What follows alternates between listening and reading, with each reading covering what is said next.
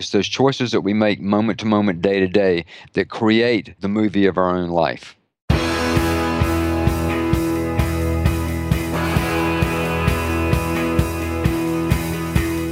Welcome to The One You Feed. Throughout time, great thinkers have recognized the importance of the thoughts we have. Quotes like garbage in, garbage out, or you are what you think ring true.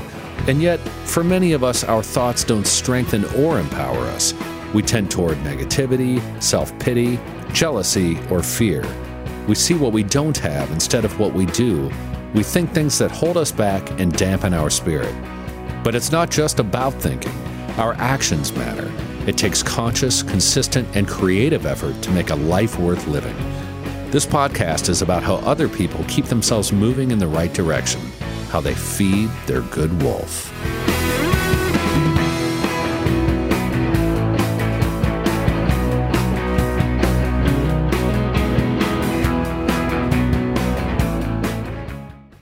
We all know that good habits are ways that we bring what we value into the world, and we each have our own list of what matters to us. Maybe you want to feel more energetic, improve your relationships, have a tidier home, cook more instead of eating out 4 nights a week. Whatever habit you want to build, it's entirely possible to make it happen. But if you feel under-equipped and overwhelmed to make real sustainable change, you are not alone. And that's why I've made my free masterclass open to everyone and available to watch anytime now. It's called Habits That Stick, How to Be Remarkably Consistent No Matter What Goal You Set. You can grab it at oneyoufeed.net/habits. Again, it's free and you can watch it whenever it works for you. Go to oneyoufeed.net/habits.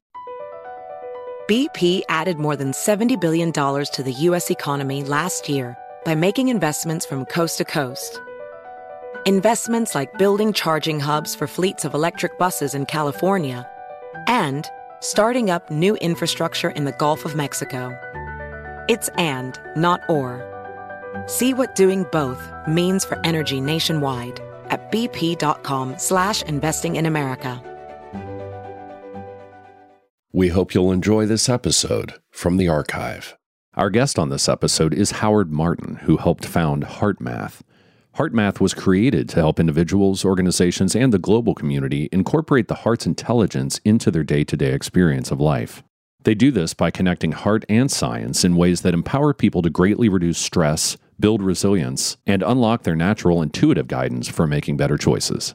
During his career with HeartMath, Howard has delivered programs for Fortune 100 companies, government agencies, all 4 branches of the U.S. military, and many school systems. He co-authored The HeartMath Solution and Heart Intelligence, Connecting with the Intuitive Guidance of the Heart. Hi, Howard. Welcome to the show. Hello, Eric. Thank you very much for having me. Excellent. Yeah, you were recommended. I think a couple different listeners have said that they thought the HeartMath group, which you're part of, would be a good guest for the show. So I put you guys on the list, and as I started looking more into it, I thought, yeah, that would be an interesting conversation. So I'm looking forward to getting into some of the things that you guys do. Let's do it. Yeah, but before we get into it, let's start like we always do with the parable. There's a grandfather who's talking with his grandson, and he says, in life, there are 2 wolves inside of us that are always at battle. One is a good wolf, which represents things like kindness and bravery and love, and the other is a bad wolf, which represents things like greed and hatred and fear. And the grandson stops, and he thinks about it for a second, and he looks up at his grandfather, and he says, well, grandfather, which one wins? And the grandfather says, the one you feed. So I'd like to start off by asking you what that parable means to you in your life and in the work that you do. That's great. A nice parable. Well, I think, obviously the parable speaks to polarity and to division, and we see a lot of that in the world today, that's for sure. We see, polarization happening everywhere. It's endemic of the times, I think. And at the same time, I think that, those type of characterizations of good and bad and right and wrong are actually, beginning to move out in some ways. We're beginning to see things a little bit differently, a bit more openly, a bit more holistically in a sense. But what I hear in that parable is that basically there are different sides to every one of us. And some of those sides relate to more of the qualities based on heart, the type of work that I do. Certainly the kindness, the care, the compassion, that aspect of humankind. And then there are the parts of us that aren't so glowing, where we have the jealousies and the angers and the hates and the fears and the judgments and that part of ourselves. And what the parable is saying is that the one that wins is the one we feed. So if we want to live our life, in judgment, if we want to live our life in an unappreciative state, if we want to live through that lens, then we're going to create a life that looks like that. That's what's going to win, and that's what our life's going to be. And we're going to experience a life that doesn't have as much quality or fulfillment in it as we deserve and we really can have.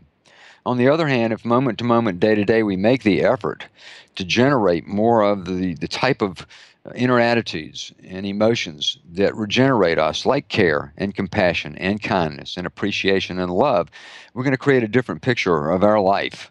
We're going to create a different life, one that, to me, offers a heck of a lot more fulfillment.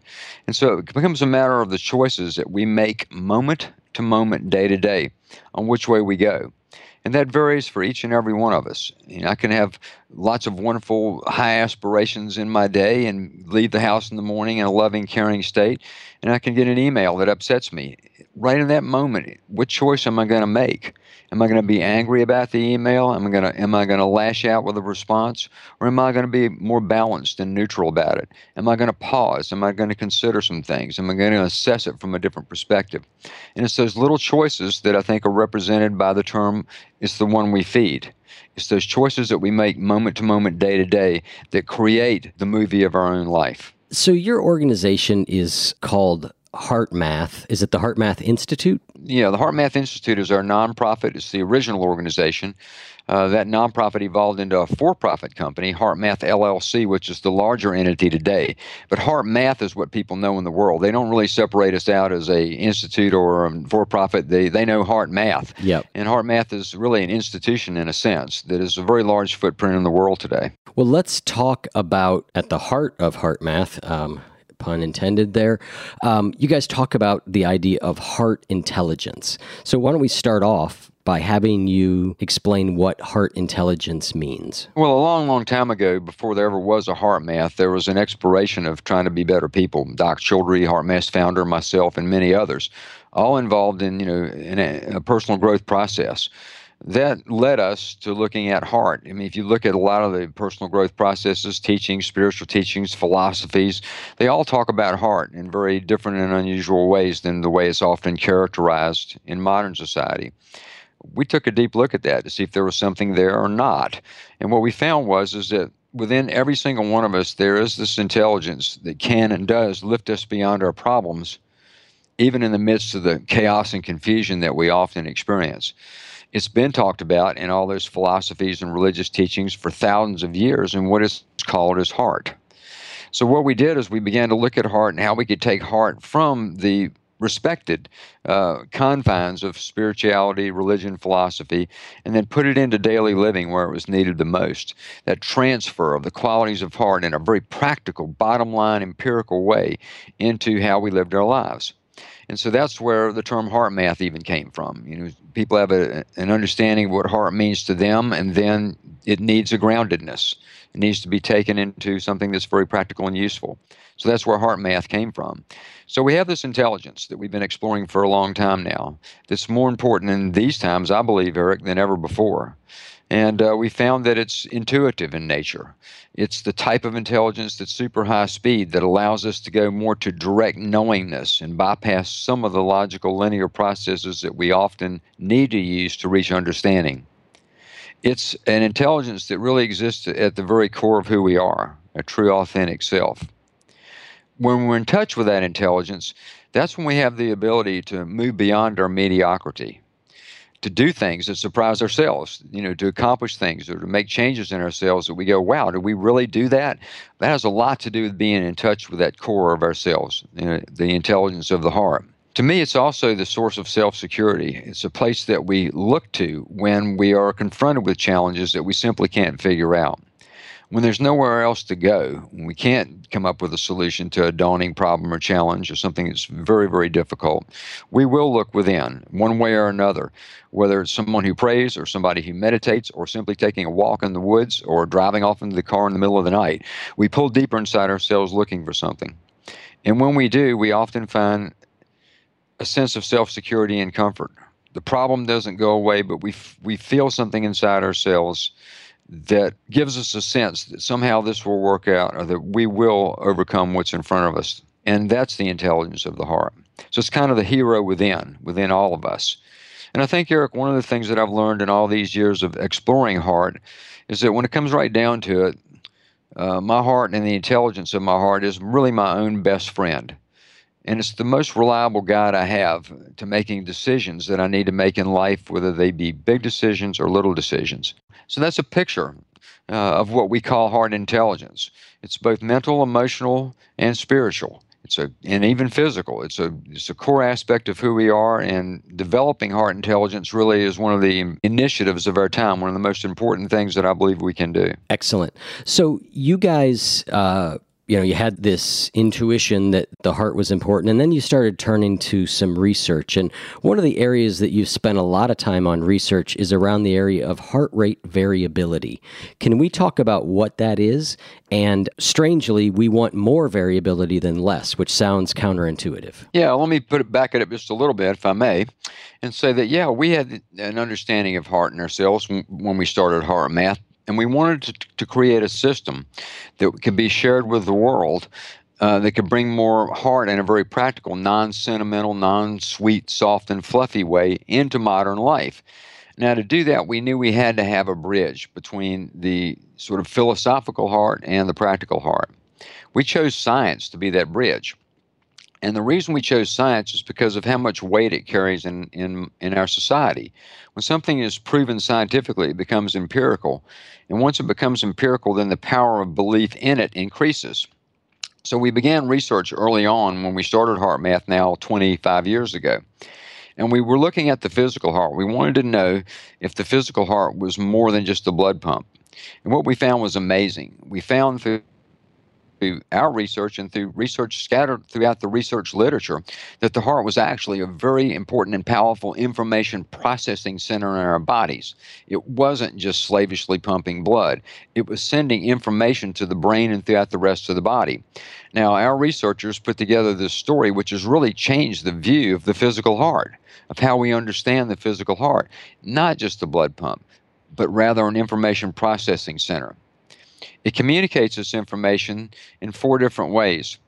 Through a neurological communication, a nervous system that exists within the heart itself that communicates with the brain.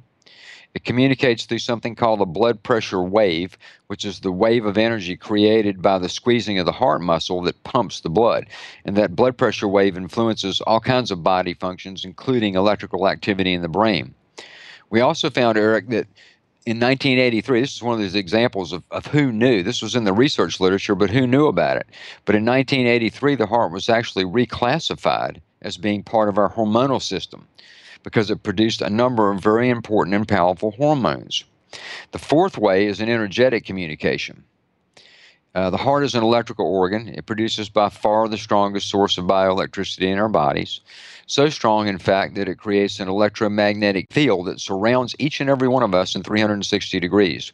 And that electromagnetic field produced by the heart can be measured outside the skin. It actually extends beyond our skin about 3 to 4 feet out into space. The frequencies in that field are constantly changing, and they're changing because of what we are feeling emotionally. If we're feeling angry, it produces a very incoherent field. If we're feeling loving, it produces a very coherent field. So we're literally, in a sense, broadcasting our emotions through this electromagnetic field. Now, that's a backdrop to your question about heart rate variability. We needed a way to measure the quality of this heart-brain-body communication. We call heart rate variability analysis. And here's what that is. It's not just a measurement of heart rate like, say, a fitness monitor. It's really measuring the timing that takes place between heartbeats. The heart builds up and then it pumps, and then it reloads again, and then it pumps, and then reloads again and pumps. Well, the timing between one pump and another pump could be something like 0.326 seconds. Between the next two could be something like 0.548. So it's varying all the time. So heart rate variability ends up being a great measurement of the quality of heart-brain-body communication. It's also a very important measurement of the autonomic nervous system, and it's also used to measure things like cardiovascular health and aging. So we do want a lot of variability. when we're first born, we have the most variability we ever have. In other words, we want the heart to have a wide range of speeds it can operate in. We want it to have, in a sense, of flexibility. We actually begin to lose variability the older that we get. We don't have as much when we're older as we do when we're younger. So we look at heart rate variability, and we can analyze heart rate variability patterns, and we can see clearly the quality of this heart-brain-body communication. So it's an amazing science, and it's given us a window of view into so many things, including our emotional states. It's really cool.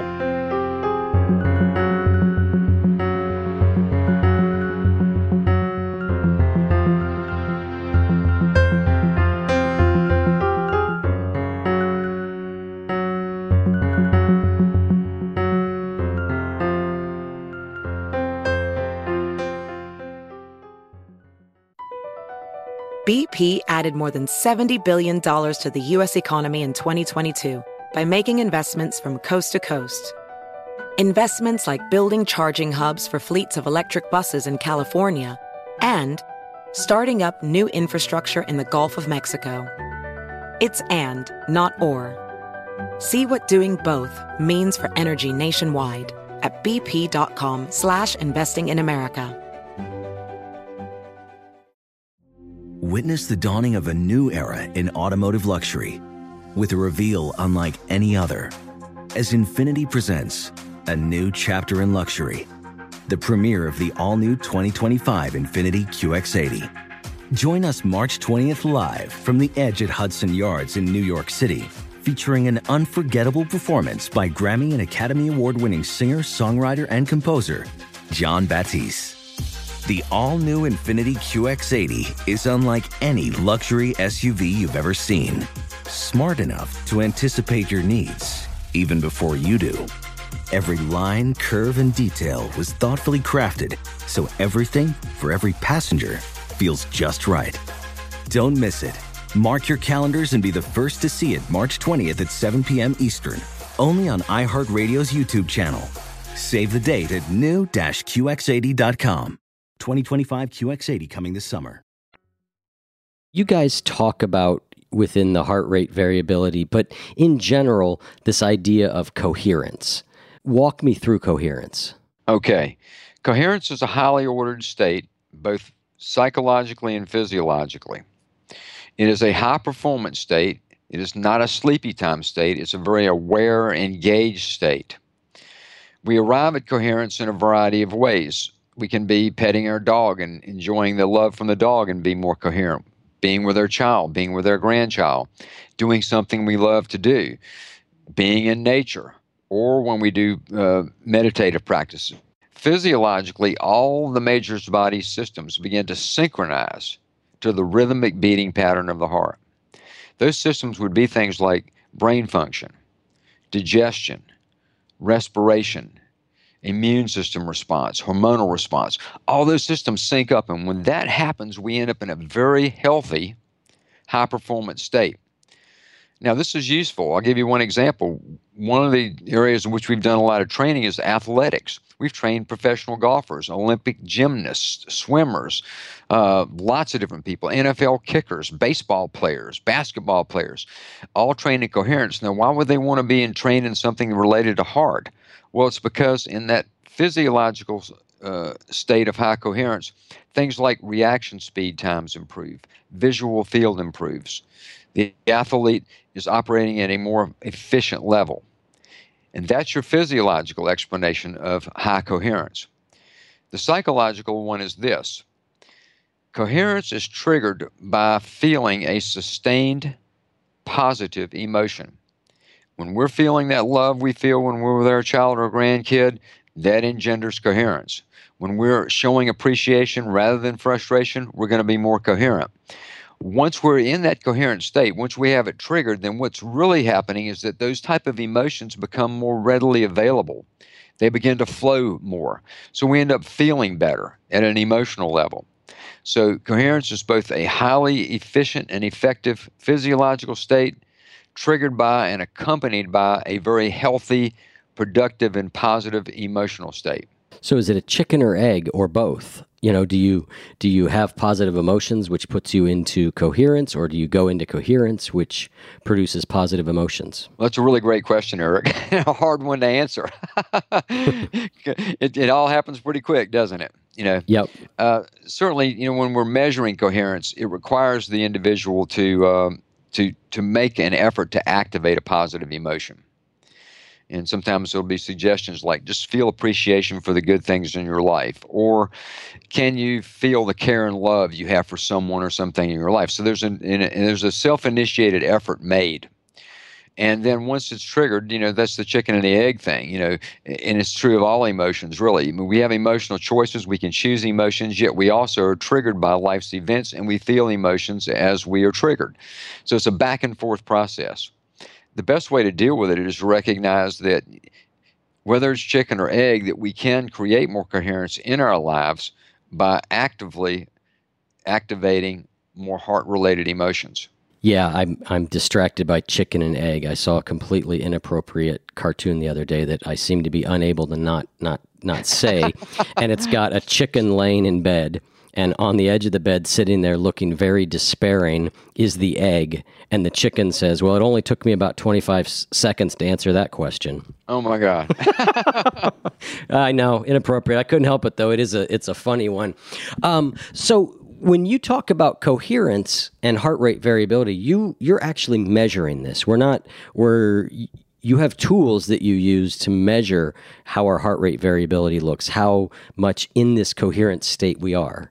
Correct? Yeah, we took it even further than that. There's research equipment and things that we use for research studies, but we took that same technology down to something that anybody can use. We turned it into a consumer-related product. Yep. We have the Inner Balance Trainer, which is an app that runs on iOS devices. You download it from the Apple Store for free. Then you buy a sensor, either from us or off of Amazon, for the Inner Balance Trainer. And you plug it into your iPhone or your iPad, and now you've got the ability to look at your heart rate variability on the app. You can measure it for the degree of coherence, and it teaches you how to increase your coherence. So the app is a training tool that allows a person to learn how to increase their level of coherence. Now, we have that version. We have a desktop version for people that want to use it on their computers. We have a handheld device called M-Wave 2 that people use that don't have iOS devices. And there have been hundreds and hundreds of thousands of these sold all around the world. They're being used everywhere. And they're being used because people want help with things. They want to learn how to better manage their emotions. They want to sleep better. They want to perform better. They want to have better relationships. Heart rate variability, learning to increase your coherence, learning to use technology like this can benefit you in all of those ways and more. And so they're used in everything from academic institutions to business people to ordinary folks on trying to get a handle on life, to people involved in spiritual pursuits. There's a lot of applications for it. So I think it's one of the coolest things we did is we were able to take something that was looked at through only scientific terms and turn it into something that we can all use, and turn technology into something that doesn't take away anything from us. It actually helps us and improves us as human beings. Yeah, it's very interesting, those tools. I haven't had a chance to use them yet, but I'm definitely interested. So let's talk about how we move ourselves to coherence, because that's a big part of what you guys do. You've certainly done this research. You're explaining the importance of the heart, the way these things work. You've given tools to measure and monitor it. But what are some techniques that we could talk about here that people can use to move themselves towards coherence or to get better heart rate variability? I'm glad you asked that question, because sometimes people sort of stop at the heart math science and technology, and that's only a small part of what we do. As I mentioned earlier in our conversation, we were trying to create a system that people could use anywhere in life, in all societal segments, to help add more heart to everything that they do. So to support that, we developed, tools and techniques. You find them in our training programs, in our books. As you know, I think you've read both the books that I've co-authored, and there are tools and techniques in those books. Things like quick coherence, a very simple 3-step process that people can use anytime, anywhere to sort of reboot their system and reconnect with their heart's intelligence. We have a technique called the freeze frame technique, very powerful technique for accessing more intuition, used for making decisions. clarity about anything we need to gain more understanding about from an intuitive perspective. We have communication tools. We have project planning tools like heart mapping, heart hologramming. All these are a skill set that people can learn through basically HeartMath courses that allow them to really cultivate their heart's intelligence and then apply it in different aspects of their life. That's why we have different tools for different applications, so they can be used in different ways. You can add heart to everything that you do. So can you walk us through one of those techniques, like maybe the heart lock or the freeze frame, about how people do that, so we give listeners something they can do now? Yeah, I'd be glad to. I didn't know that was appropriate to what we want to do on our conversation today, but I'd be happy to do that. Excellent. I think the best one to do on a program like this is to use the quick coherence technique. Okay. It's a technique that has a high utility value, meaning you can do it anytime, anywhere, and it's going to put you in touch with your heart's intelligence. It's going to improve your heart rate variability, and it's going to create more coherence in your system. So it's great for like rebooting your system, especially after you feel stressed. It's great for giving yourself a boost of energy when you feel a little bit tired and a little bit, down. To be honest with you, it's a little late for me right now, and I did that technique before we started our show, sort of just get back to a certain solid place in myself before went public here. So let me take everybody through it. It's a simple 3-step process. You can do the technique with your eyes open or your eyes closed.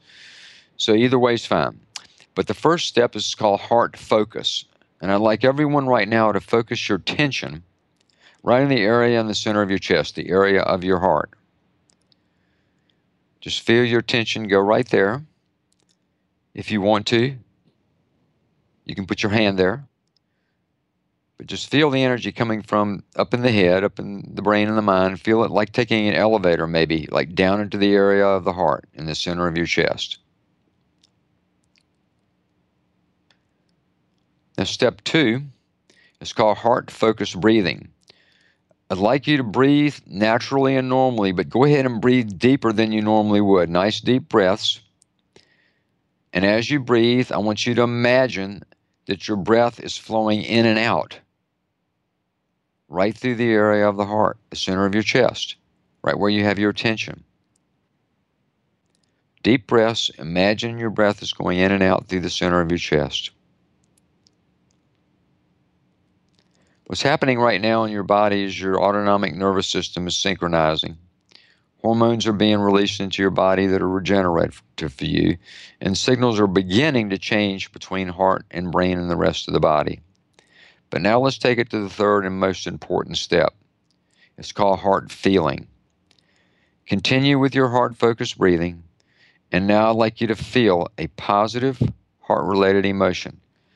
Make it a gentle process. Don't force anything. Easy does it. Gentle process. Maybe appreciate something. Appreciate some of the good things that are taking place in your life right now. Or again, maybe feel the care and love you have for someone. Could be a person, your spouse, significant other, child, grandchild, great friend, mentor. Could be your pet, your dog or your cat. Someone or something that you love and appreciate and care for. And just feel that feeling as you do your heart-focused breathing. As you're doing this step, heart-brain communication is improving dramatically. Signals going from the heart back to the brain are opening up higher perceptual centers in your brain. Hormones that regenerate you, like oxytocin, DHEA, are being released into your body. This is healthy for your nervous system and for your physical heart. It's adding regeneration to your system. And it's patterning you in a way to allow you to feel positive emotions more easily in the future. So the 3 steps to do this are simply heart focus, heart-focused breathing, and then activating a heart feeling. And there you have quick coherence, a technique you can do easily, anytime, anywhere, in between meetings, driving in your car, before an important phone call. High utility value for a technique like this with big benefit.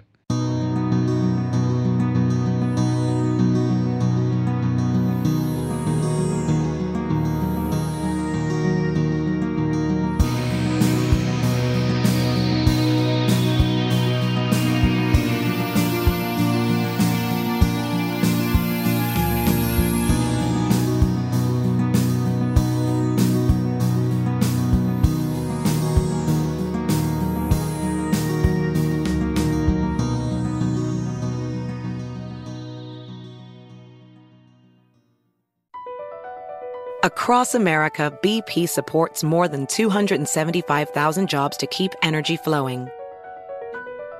Jobs like building grid-scale solar energy in Ohio and producing gas with fewer operational emissions in Texas. It's and, not or. See what doing both means for energy nationwide at bp.com/investing in America. Witness the dawning of a new era in automotive luxury with a reveal unlike any other as Infiniti presents a new chapter in luxury, the premiere of the all-new 2025 Infiniti QX80. Join us March 20th live from the Edge at Hudson Yards in New York City, featuring an unforgettable performance by Grammy and Academy Award-winning singer, songwriter, and composer, Jon Batiste. The all-new Infiniti QX80 is unlike any luxury SUV you've ever seen. Smart enough to anticipate your needs, even before you do. Every line, curve, and detail was thoughtfully crafted, so everything for every passenger feels just right. Don't miss it. Mark your calendars and be the first to see it March 20th at 7 p.m. Eastern, only on iHeartRadio's YouTube channel. Save the date at new-QX80.com. 2025 QX80 coming this summer. Sometimes it takes a while to learn a technique like this and to have it start to generate the results you want. You guys actually say in the book, sometimes we give up too quickly on the things that would benefit us the most. Yeah, I think we have to take a very practical approach to this. There are no quick fixes these days. I mean, I think there are faster fixes, but there are no just ones that are instantaneous. And I think, especially when you're trying to help people improve themselves, you have to be realistic and practical about things. If you make too many promises, then there's disappointment. People do give up too quickly on things. You have to give anything you try, whether it's HeartMath or something else, a little time for it to mature. It takes at least 3 weeks of practicing something to create behavior change. That's something that researchers have looked at. But you can create new baselines in yourself easier than you might think. It just takes being genuine about doing it. It takes being real about it. It takes putting heart into it, to put it in my terms. It takes adding heart to what you're trying to do and trying to accomplish. But if you give it a little time and you exercise some patience and you stay consistent with your practice, then you're going to see a result. But I love the fact, and I think probably you're quoting some of Doc Childry's work in our books. The doc always puts it in that context. He never wants to overpromise. He never wants it to sound like it's just a big quick fix thing that you do this little technique and suddenly all your problems go away. It's really about learning to be more maturely self-managed as we play the game of life. I couldn't agree more. I mean, I think that's a big part of what this show is about and talks about, is that there are no magic bullets. Dramatic change is possible, but it takes effort and it takes time. So one of the things I'd like to turn towards now is you guys talk a lot about following your heart, paying attention to what your heart says, and there's a lot of quotes in popular culture around the same thing. But I thought you guys said something that was really useful and important, and I'd like you to elaborate on it a little bit more. It can be challenging to distinguish the guidance of our heart from the mental and emotional beliefs that often shape our thoughts. You may have found, as I did years ago, that following what you thought was your heart got you into trouble. So how do we start to tell that difference? Because that one is certainly challenging. Well, the first thing is to understand it's going to be a feeling more than it's going to be thoughts. It's a sensing that you have inside. In order to look and find what the signal, to notice those signals, it requires slowing down sort of the vibratory rate of the mind and emotions a little bit. It's the little pauses that we make. It's slowing things down just a little. It doesn't mean just going into some passive, totally lay down on the ground kind of state, but it's slowing down inside. It's finding a state of ease inside yourself, a feeling of ease and flow inside. And as you do that, you can do it while you're active, but as you do that, you begin to pick up different signals, and they're more feelings than they are thoughts. You feel like you should be doing this, or you feel like you shouldn't be doing that. You get these sensings, and you begin to experiment a little bit with it. And I know that, a lot of people think they followed their heart and it got them into trouble and got them hurt and all that. Well, to me, they followed a part of their heart. They followed the one that still had all the attachments to outcome, still had all the expectations associated with it. They put their heart into that with a bunch of expectations, and the expectations weren't met, and suddenly they were disappointed and they blame it on heart. But deeper down inside, at that true heart, the deeper heart intelligence, there's a guidance system that doesn't have as much attachment to outcome. It doesn't have as much of that over-emotional investment in things. It has a more discerning quality to it. Again, it's more mature. And that discerning quality never lets you down. It never leads you astray. It may take you to places that you don't like at the time, but as you continue to follow that, you'll find that over time, things work out better than you could possibly have imagined. If I may, can I share a little story about that, Eric? Sure, absolutely. Okay. So I'll make it as brief as I can. Early in my life, I had a completely different career and role. I was a rock musician. I was a drummer. I started when I was 9 years old. By the time I was in my early 20s, I was playing with people who had records out. It's all I ever thought I wanted to do. My entire identity was wrapped up in it. I also had an interest in my personal growth, and over a period of many years, as my awareness began to increase, I began to have less, I guess you could call it, attachment to, or less joy coming from that world of being in the music business. But yet I was so attached to it, it was hard to get out of it. You just couldn't walk away from that. All my identity was involved in it. Everything was there. I'd never done anything else with my life other than that, really. So it was hard to walk away. But my heart kept speaking, and I kept ignoring it, but it kept speaking. It finally led me to a place where there was a major decision I had to make to go one way or another with my life and my career, and my music career. And I made a choice to leave music, and I had no other options. I jumped off the cliff. I just knew that now I had to do something different with my life. I did it, and about a month after I did it, I was broke. I was living in a mobile home in eastern North Carolina with no job, and the job that I finally got was working for minimum wage in a mall. And at that time of my life, I was saying to myself, I will never follow my heart again as long as I live for the rest of my life. I've been there. This is amazing. How do you go from like that to this in a period of a couple of months? How do you go from those two worlds? I will never do this again. Today, when I look back at that, I go, wow, that was a super good choice and intelligent choice for me, because look at what I have today. I'll always love music, but I don't think it would have ever fulfilled me the way that what I do today has. Today, I'm a part of an organization that's amazing. I have the ability to be an author, to be a speaker, to be a contributor to this. My life feels aligned with my mission. I feel like I'm helping people, so I'm fulfilled that I'm doing something good in the world. And all of that adds up to a very fulfilling and enriched life. I don't know that I would have had that had I stayed in music. I seriously doubt that I would. But sometimes you have to take those chances. You have to follow what you really believe your heart's saying. You have to try it and go for it. And if it doesn't reward you right away, please don't turn around and look at the heart as the bad guy in this, the one that led you astray. Give it time. Let it play out over time. That's my story, and that's what I've learned.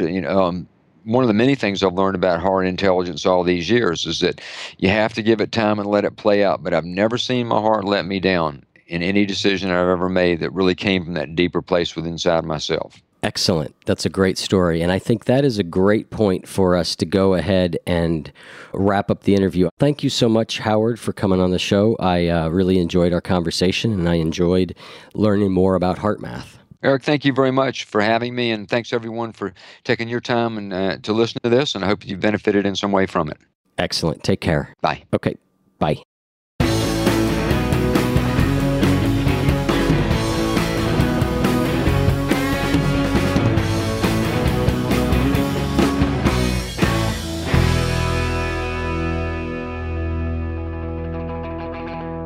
If what you just heard was helpful to you, please consider making a monthly donation to support the One You Feed podcast. When you join our membership community with this monthly pledge, you get lots of exclusive members-only benefits. It's our way of saying thank you for your support. Now, we are so grateful for the members of our community. We wouldn't be able to do what we do without their support, and we don't take a single dollar for granted. To learn more, make a donation at any level, and become a member of the One You Feed community, go to oneyoufeed.net/join. The One You Feed podcast would like to sincerely thank our sponsors for supporting the show.